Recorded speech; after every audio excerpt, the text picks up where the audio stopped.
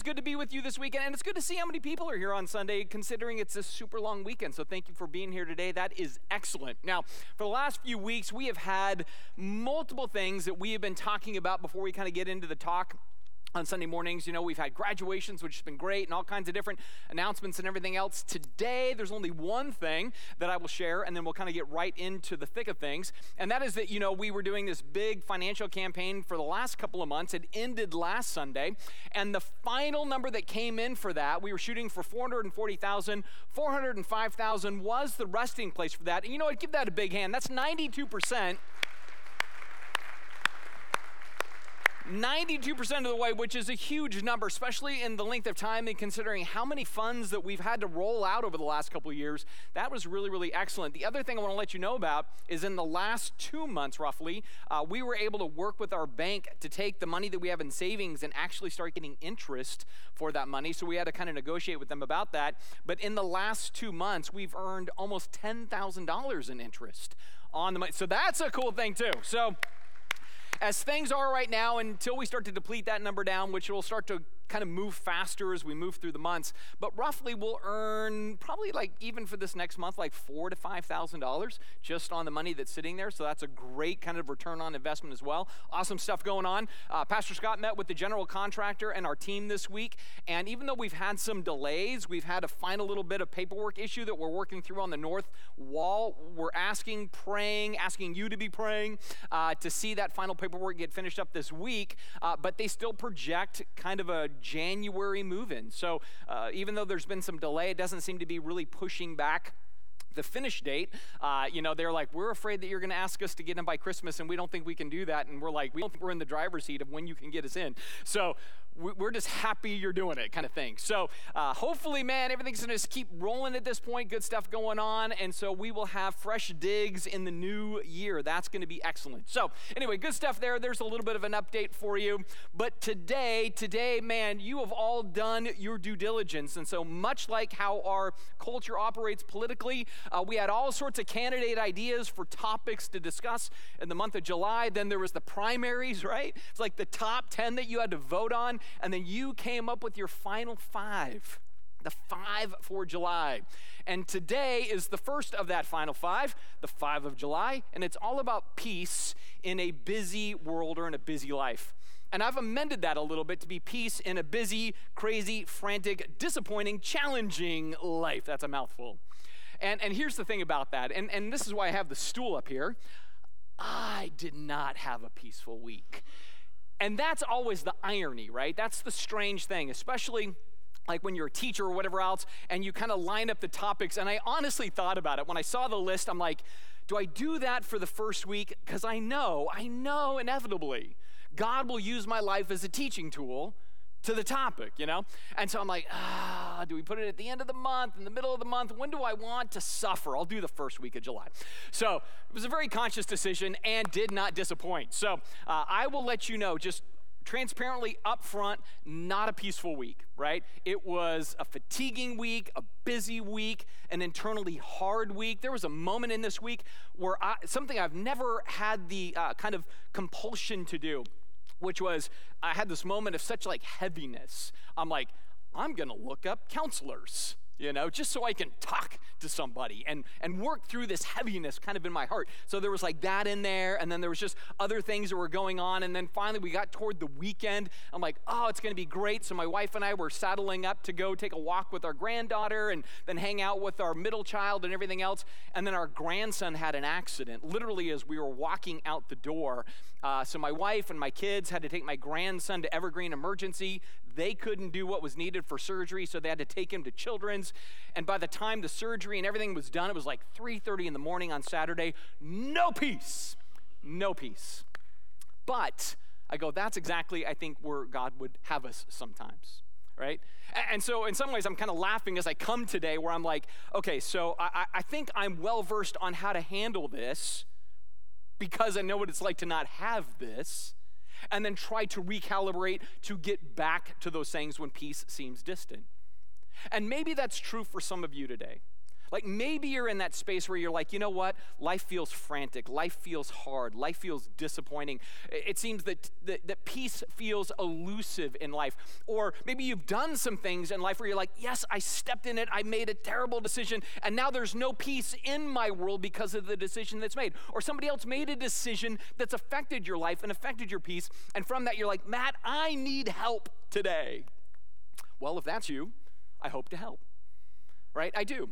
And in that, what I hope to do is to give us some tools that we can use today. So there's all sorts of things that are out there on peace. I am not exhausting the topic in any way, but I'm hoping to give tools. And here's the thing about tools. They don't do the job for you, right? But if you work with the tool intentionally, thoughtfully, and in a focused disposition, those tools help you get to things and get jobs done effectively or more efficiently. And that's kind of the heart then of this. I'm going to give some tools about ways that we have positive peace, ways that we have negative peace, ways that we can learn from peace, and then from that, some little items on how to regain some peace, or at least work toward peace in our life. That's kind of my mission today. And so, the way I'm going to start it off is prayer. Prayer for my sake, prayer for your sake, and prayer that Jesus will come among us and really produce some thoughtfulness when it comes to peace. Now, the other thing I want to remind you of is we do have an app, and in the app there are notes that are all there so you can follow along and kind of have those as a resource in your world later. But hopefully, man, these are just little nuggets today that we can be reminded of, and then from that we can grow in greater grace and hopefully in that to experience deeper peace. And so with that, hey, let's go ahead and pray together. Jesus, I thank you for your faithfulness, and I thank you that you are the God of all peace that comforts us in all of our affliction. And I think even as I come today, I come much more lighthearted than I felt a few days ago. I come more refreshed than I felt, say, Tuesday, Wednesday of this week. I thank you that you are faithful to what you say, which is when we lean into you, you help us, you guide us. Doesn't mean you always remove all the things that may be a burden for us, but you give us the strength and grit and resolve to weather those things, and from that learn new things. And so I pray that that's exactly true today, that we are learning little nuggets, little tools, and from that we can implement these things when life is good and when life is hard. So we thank you for your grace. We thank you for your investment. We thank you for the fact that, you know what, you say, come to me, dump it on me. I care about the challenges you face. And so I pray that we are faithful in that task, knowing that you are faithful to us. And so we love you, Jesus. We thank you for this day, and we thank you for your goodness and grace in your perfect name. Amen. So, peace, yes, this is a thing that we all seek, but believe it or not, God seeks it as well for our lives. He really does. It is a state of the inner being that he wants for us. It is a standard of our Christian witness that he seeks for us, and I would say it is the striving for our social order and world that he wants us to bring to bear as we bring our Christian experience because of that inner disposition that he gives us through peace. Now, what I also know about this is that there is no singular path to peace. So it would be really easy to say, hey, just do this one thing and you're going to have peace in life. Just pray it out and you're going to have peace. See, I find that that's not the way it really works. I'm not saying we don't pray for peace. We do. But it's not like the one size fits all. And in fact, if anything, as I was thinking about it this week, I thought it reminds me of like a football team. Peace is like a football team. Or seeing peace established is like that, where you might look and like at the Seahawks and say the key is a good quarterback, right? And that's all you need for a solid football team. But if you look at just the offense, no, you need a good run game as well as a good pass game. So you need a good offense, but then you also need a good defense that can play deep down the field, but also can deal with stuff right at the line. And then you need special teams, both the punter and the kicker and everything that revolves around that, and returns of kicks. I mean, all of that is in there too. And then you have players where you have maybe 3 players that play the same position, but they play it with different nuances. And when you pull all of that together, that's when you have a winning team. And I think the same is true when it comes to peace. Right? There has to be a number of different things kind of all tethered together, all in play. And when you pull these all together, then you're moving in a direction where you're maximizing the potential to have that experience both in your life, or you're bringing that to bear in the lives of those around you. You are bringing peace to the environment through your actions. And so we're going to explore some of that today.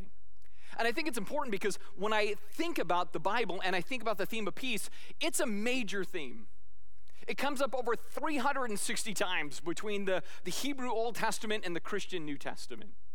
And if you look at the life and ministry and teaching of Jesus, he makes that a huge quality in the Christian life, both for us to pursue and us to sense. I mean, even God's initiative of sending Jesus into the world was what? Peace on earth, goodwill toward men. It's right there at the birth narrative of the story. So I don't want to shortchange it, even though I'm limited on time, and we're going to try to kind of coalesce around a handful of ideas. But I just want us to realize that, yes, it is important. Yes, God wants it for our life. And yes, we want it too. And so what are some of the things that can help us experience this elusive concept? Today is kind of like 4 points, and the fourth point has 4 points, and so you do what you want with that. That's like 8 but 4, and it'll make sense when we get there, all right? So how do we press this idea into our world? Well, if you're taking notes with us this morning, I want to start with the first thing, which is reinforce peace by doing right things. Reinforce peace in your life and the life of others by simply doing right things. Now, in social science, they call this positive peace initiatives, right? Where you're bringing to any given environment good things, healthy things, moral things, in the hopes of establishing a broader peace for yourself and those around you. In the Bible, we see the idea of this as basically, hey, be wise, be godly, and from that, you're better ensuring the possibility, or you're increasing the odds of having peace in your life. In fact, you get this idea even from the wisdom of the Old Testament, where there's this sense of, hey, you do good and it can lead to blessing. You do bad, it can lead to cursing. So why wouldn't you want to do good, right? Because that heightens your odds. And so I think there's different ways to kind of look at this, right? We can look at the good initiative, and in one sense we go, well, okay, that means just don't do bad things, right? And I go, that's fine. That's going to be helpful. We'll get into that in a minute. But we go, it's got to be more than that, and it can't just be neutral either. There has to be the sense in which if I want peace, I have to go out of my way to really lean in to living life in right ways, to making positive investment for the sake of peace. It's like thinking about this almost like finances, right? So if you treat peace like finances, you have 3 different modes in the financial world. You have withdrawal. And when you withdraw money, what happens? Your nest egg shrinks. And so you obviously don't want to live kind of shrinking your peace nest egg by making withdrawal that's negative. So you go, okay, well then I'll just save. But saving, it doesn't really give you what's needed, the added cushion for your rainy, no peace day. Which is why then I'm saying you have to make investment. You have to do the things that are going to then pay the dividends in your life, because you're stocking up on kind of cushioning yourself for peace. In fact, one of the psalmists, who had many great hits, wrote this lyric. It says in Psalm 37, verse 37, "Look at those who are honest and good. What a wonderful future awaits those who love peace."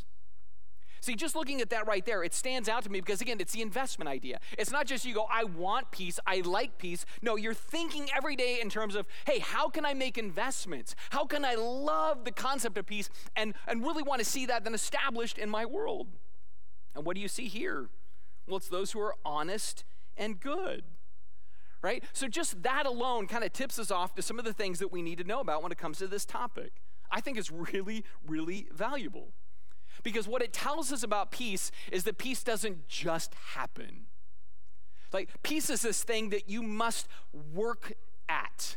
You must work toward. It requires a sense of honesty in your life. It requires determination. It really requires even a sense of intentionality to what we do. Or, as Jesus said, peace is something that is made. Right? Didn't he talk about this? Blessed are the peacemakers. Not just peacekeepers or those who have peace. He says, no, the truly blessed people are looking at life and saying, man, how do I accomplish this thing? How do I create this beautiful order of peace in a world that is so often riddled by pain and decay? How do I make it happen? Well, what I dig is that Jesus' little brother wrote about this in the book of James. This is what he says in chapter 3. He says, the wisdom from above is first of all pure, but it's also peace-loving, gentle at all times, and willing to yield to others. It is full of mercy and the fruit of good deeds. It shows no favoritism and is always sincere. Those who are peacemakers will plant seeds of peace and reap a harvest of righteousness. Now, there are a number of things in here that I love, right? This is like one of those mental go-to passages for me. The first, what I love about this is that it deals with true wisdom. And I firmly believe, and not everybody agrees with me on this, and I totally get it, but I firmly believe that the goal of the scriptures is not so we're so smart. I believe the goal of the scriptures is that we would gain wisdom, that we would grow in wisdom, right? That we be truly wise people. That's the essence. Because then we see that wisdom plays itself out in all these beautiful ways. Wisdom has purity of motive. Wisdom has a love of peace. Wisdom is gentle at all times. Wisdom is willing to yield to others, which for us as Americans, that's a tough one, but it's a beautiful one, right? This wisdom is full of mercy, right?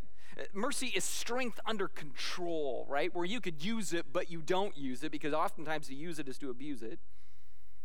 Also, it does good in the world around you. This wisdom doesn't play favorites. This wisdom is always transparent. It's sincere in its intentions. All of which, when it plays in concert, all of those things together, when you live as a practitioner of those things, is then resulting in what? The making of peace. The creation of peace is literally listed here in James chapter 3. This is what it takes, right? And so we're meant to be creators of peace, where we contribute this to the lives of others around us. And even in doing that, that actually kind of forges more peace in us and for us. There's something where God even blesses when we go out of our way to be these types of people that God's like, man, then I recycle that into your life. It brings greater peace to you when you try to bring greater peace to others. And I love that heart. It's not always easy to do, but I love the heart. I think it increases our odds of sensing it more in our own life. And not just peace, but in this also joy.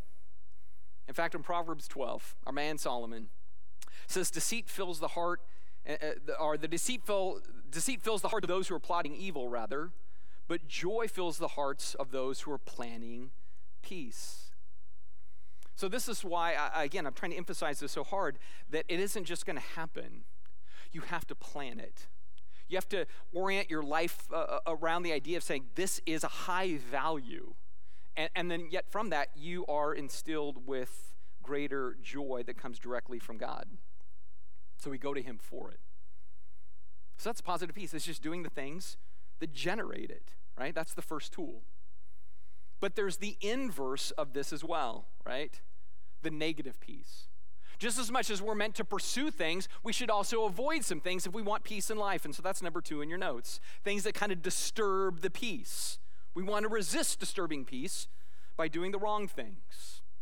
Romans chapter 2 says there will be trouble and calamity for everyone who keeps doing what is evil, for the Jew first and also for the Gentile. So chapter 1 and chapter 2 of Romans is basically saying everybody's a mess. There's going to be a problem for everybody. Everybody falls short. Everybody's got their stuff. You have religious sins. You have non-religious sins. Everybody's a mess.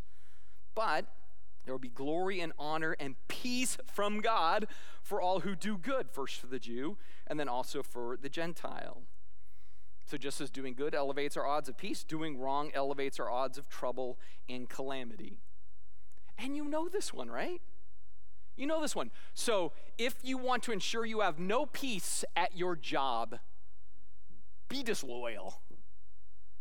Do something dumb. Lie to get out of a mistake that you made. Undermine your boss, right? All of that creates what? Instability at work. Or if you're a child and you want to have no peace with your parents, be sneaky. If you're married and you want no peace with your spouse, I dare you to say something snarky in the car on the way home today, right? That's all it takes. Oh, you want to go there? That food's terrible, and you're off to the races. Takes almost nothing. So if you want no peace, say something ridiculous. You want no peace with a friend? Be passive aggressive. You want a lack of peace in your own conscience or heart? Have a secret sin. Have a private thing that you're hiding, and if it comes out, oh man, it's over for you. Like, we all get it, right? There's just this reality that too often the lack of peace in our life can be self-inflicted wounds. And so as much as we're saying, hey, I want peace, then we have to realize, okay, in part I work for it through the positive things, but I also avoid the lack of peace through avoiding the negative things too. And you have to put these together because, again, I just know in my own life, there are many times where I go, I don't sense peace, and it's because I'm not making right investments, or I don't sense peace because I'm making wrong investments. And so these just, they weigh on the human condition. So the first 2 points are really about kind of risk management. Right? Don't risk stuff. Manage your life in such a way that you don't add needless grief by doing foolish things, but rather seek to insulate life as best as possible, at least, with good and wise decisions for life. Now, if you just live by those 2 points, is that going to guarantee you're going to have peace? No, right? And we all know that's the case, right? Just because you're avoiding bad things or pursuing good things, that is no guarantee that you're going to have peace in the conditions of life, because life is difficult. Life can be a bummer. Life can serve stuff up to you that you didn't ask for, and it seeks to rob you of peace in those moments. So because of that, I want to kind of talk about this third idea, which is realize that a lack of peace can teach important things. I mean, I get that we all try to avoid the absence of peace. Like, we want peace in life. But again, it's going to get thrust upon you that it's stripped away, right? And so you want to actually kind of realize that, hey, that's an opportunity. See, in my life, I have all these like little back pocket phrases like err on the side of grace and, like slow is smooth and smooth is fast and, just things like that. And one of my favorite phrases is everything teaches. Everything does. Right? So the conditions of your life, the circumstances that arrive on your plate, that is an opportunity to teach. It might teach you that, you need more grit, or it might teach you have grit. Good job. It might reveal things about your character, both flaws or strengths. It will reveal where your faith is at in life, right? It just has the potential to do all of those different things. And so, man, when a hard time comes, it just exposes where we're at. And that's okay. It really is. Because those moments where you suddenly feel that peace is kind of ruptured away and you're just left with the pieces, that is an opportunity to be like, okay, how is this teaching me? I think about this in the lives of 2 different Sauls. Saul 1.0 was in 1 Samuel. Saul 2.0 is a dude in 2 Corinthians. Right? And they both had moments in their life where peace was suddenly gone. The first Saul was the first king of Israel. And he starts off solid, he loves God, he's doing the right thing, and through a series of decisions, right, that negative peace, he does things that are unhealthy, and he begins to kind of systematically lose peace till finally one day, God's like, all right, I'm just going to pull the Holy Spirit from you, I'm going to give you a tormenting spirit in your life, and again, everything falls apart, there's no peace. And the reason for that in his life was to teach him, dude, you've gotten far away from God. You don't know God, so you don't know peace. Tragically, he doesn't kind of turn from the error of his ways, but it was a moment to teach. But then I fast forward to the other Saul, who we better know as Paul, but he was named after King Saul. That was his original name. Goes through a little tweak when he comes to Christ. And he has this moment in 2 Corinthians where he is hurting. Right? So here's this guy, he's godly, he's doing the right stuff, and still, peace has suddenly gone out of his life.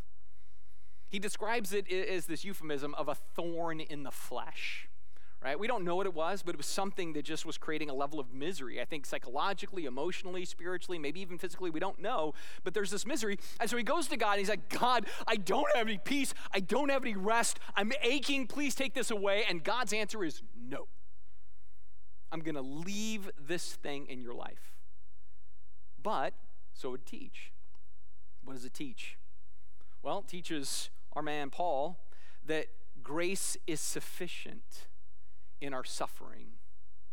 And that somehow that posturing of being weak because of this problem that's created burden actually makes him strong in the end. And I believe that I can answer that too. That's cool. So I figure it rang. I can go ahead and highlight it. So It's actually calling in to catch the message. I love it. So here's the thing about this, though, that's so important, right? So Paul gets into that space where then he has to realize, like, yeah, that's where I need to be. The more I know God, the more I know peace. The first Saul, know God, know peace. The second Saul knows God, thus knows peace. And I think that's kind of the thing that we all kind of want to remember in the context of this, right? That we need to lean into who God is. We need to rely on him more. We've got to realize that when life is kind of rough and bad, it's an opportunity for good for me to grow, for me to level up in some ways. And so even for me, like I said, it has personal value. The reason it has personal value is because, like, for example, I think about the building sometimes, right? And like the finances and making it happen and the little things that kind of get in the way, and you start to feel the pressure and there's no peace on a thing. And then God's like, Matt, my strength is sufficient in your weakness, right? You think I don't have this handled? I know you want an extra cushion. I know you want certainties. I know you want a pad. This is your problem, Matt. You want to play my role. Get out of my way. Trust me more than try to get ahead of me. Like, that's just a thing. Like, consciously, I'm like, yeah, I sometimes create a lot of absence of peace, and I'm not allowing this thing to teach me I need to rely on God, and he can be my peace. Or another time that was a real lesson teaching time was honestly pastoring during COVID. Can I tell you, of the 30 years I've been in ministry, and there's been some hard seasons, right? Like I've shared, like in my internship, there was a split. I went through this thing with a denomination that was really painful. By far, the 2 years of COVID were the worst as a pastor, by a long mile, right? Because there's all this division and distraction and Christians breaking fellowship and Christians breaking friendship. But that taught me even to back up and be like, what is the real essence of Christianity? And then how many things are we just getting in the way of ourselves with? Right? How many things are we shooting ourselves in the foot of actually advancing kingdom causes in the world? So it was really good. It was painful, but it was good for me to go, hey, let's clear out all the distraction, what actually matters. So pain, the absence of peace, can be an ally, can be a friend. Now, is that fun? No. But it's good that the pain raises the questions, so then we learn to seek the right peace. That's the value. And so that's what we want to remember, right?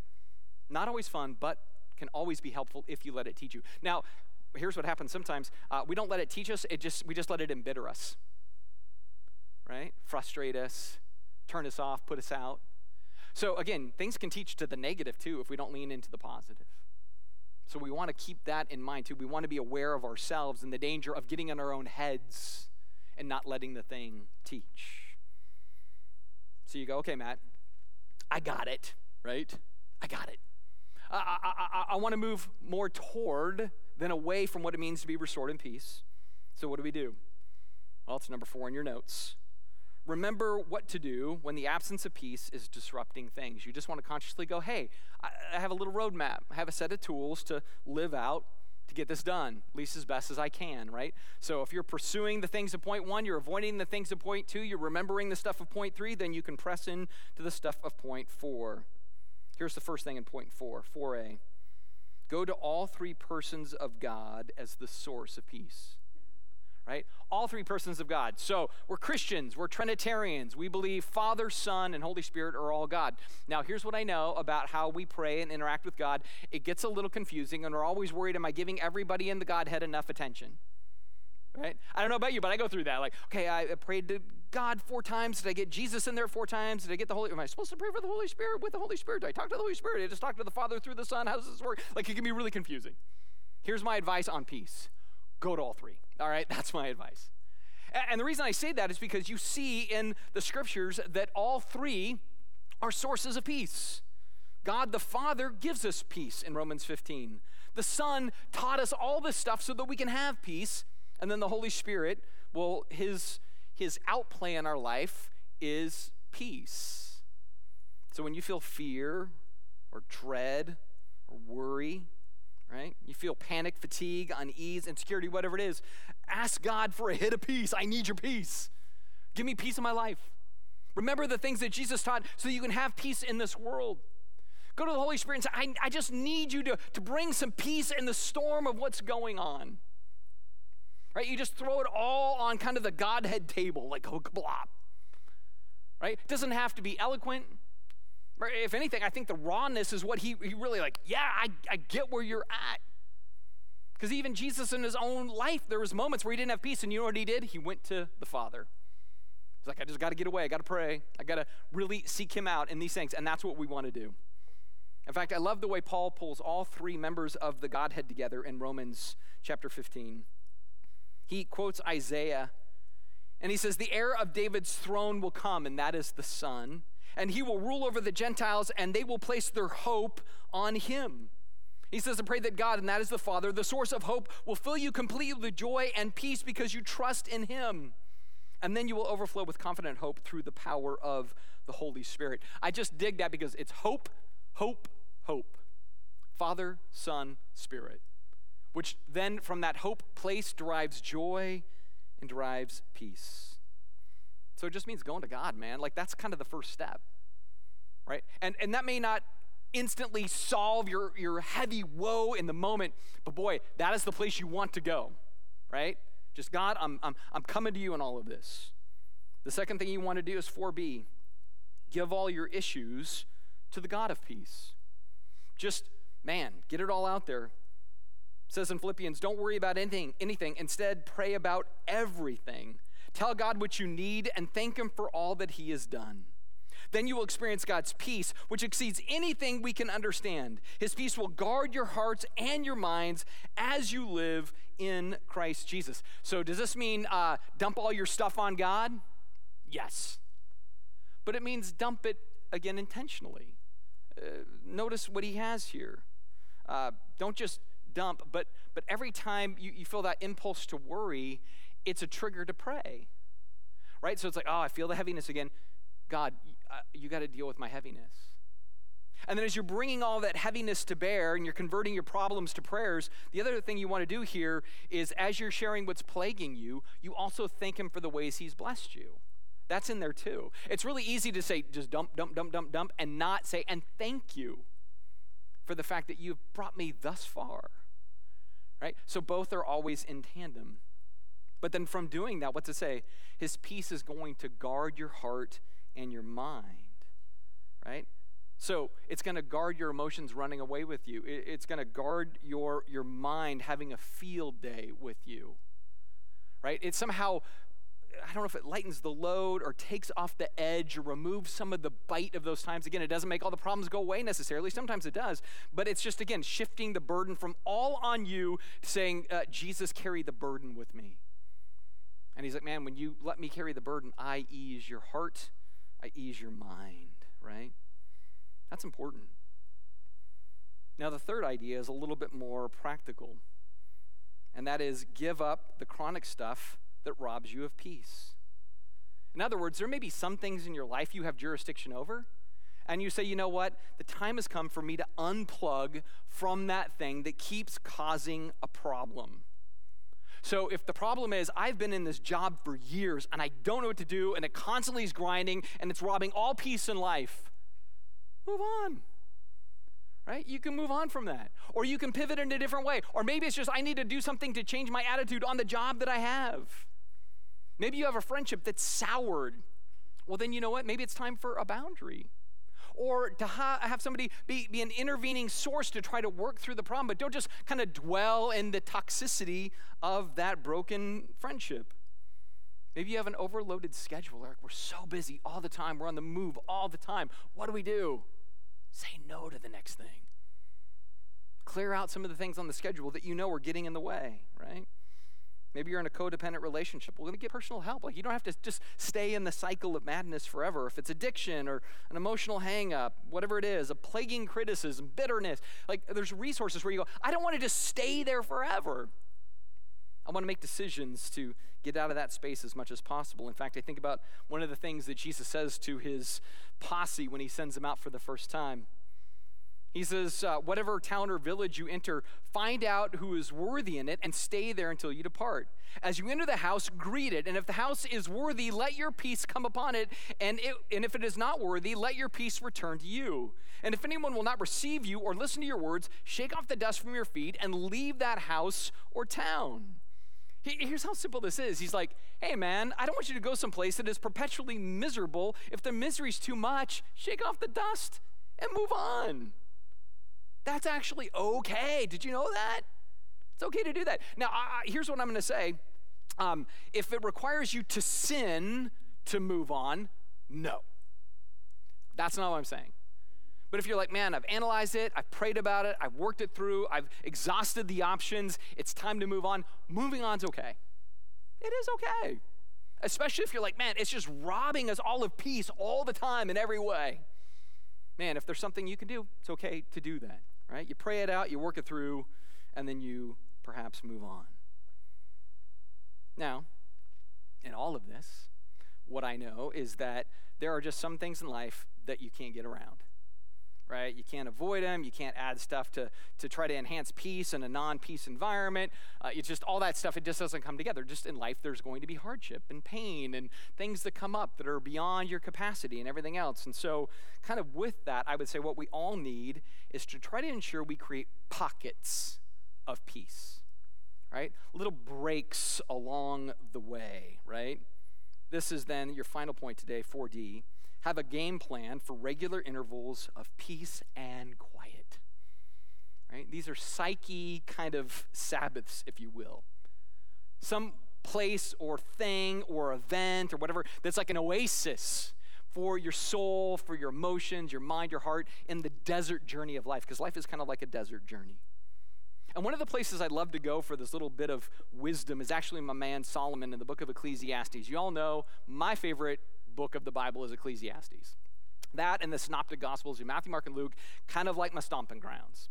And I love Solomon because he brings this raw, kind of edgy, like blunt force trauma to the Bible.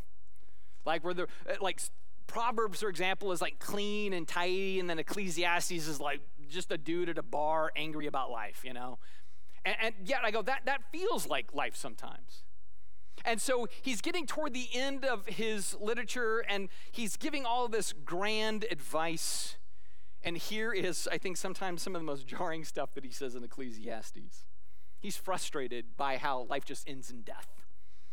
He says the same destiny ultimately awaits everyone, whether righteous or wicked, good or bad, ceremonially clean or unclean, religious or irreligious. Good people receive the same treatment as sinners, and people who make no promises to God are treated like people who don't.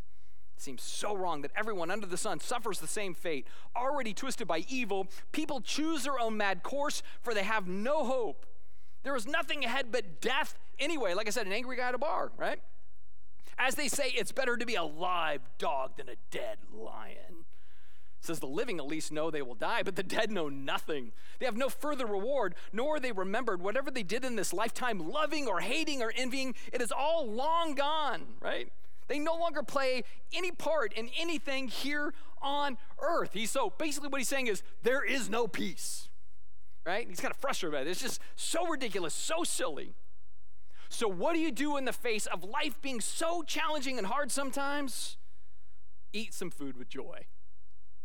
Drink your wine with a happy heart. For God approves of this. Wear fine clothes, put on a splash of cologne, live happily with the woman you love through all the meaningless days of life that God has given you under the sun. I love this guy. Love this guy, man. Just raw, just unfiltered, just doesn't care. Here's how it is kind of thing.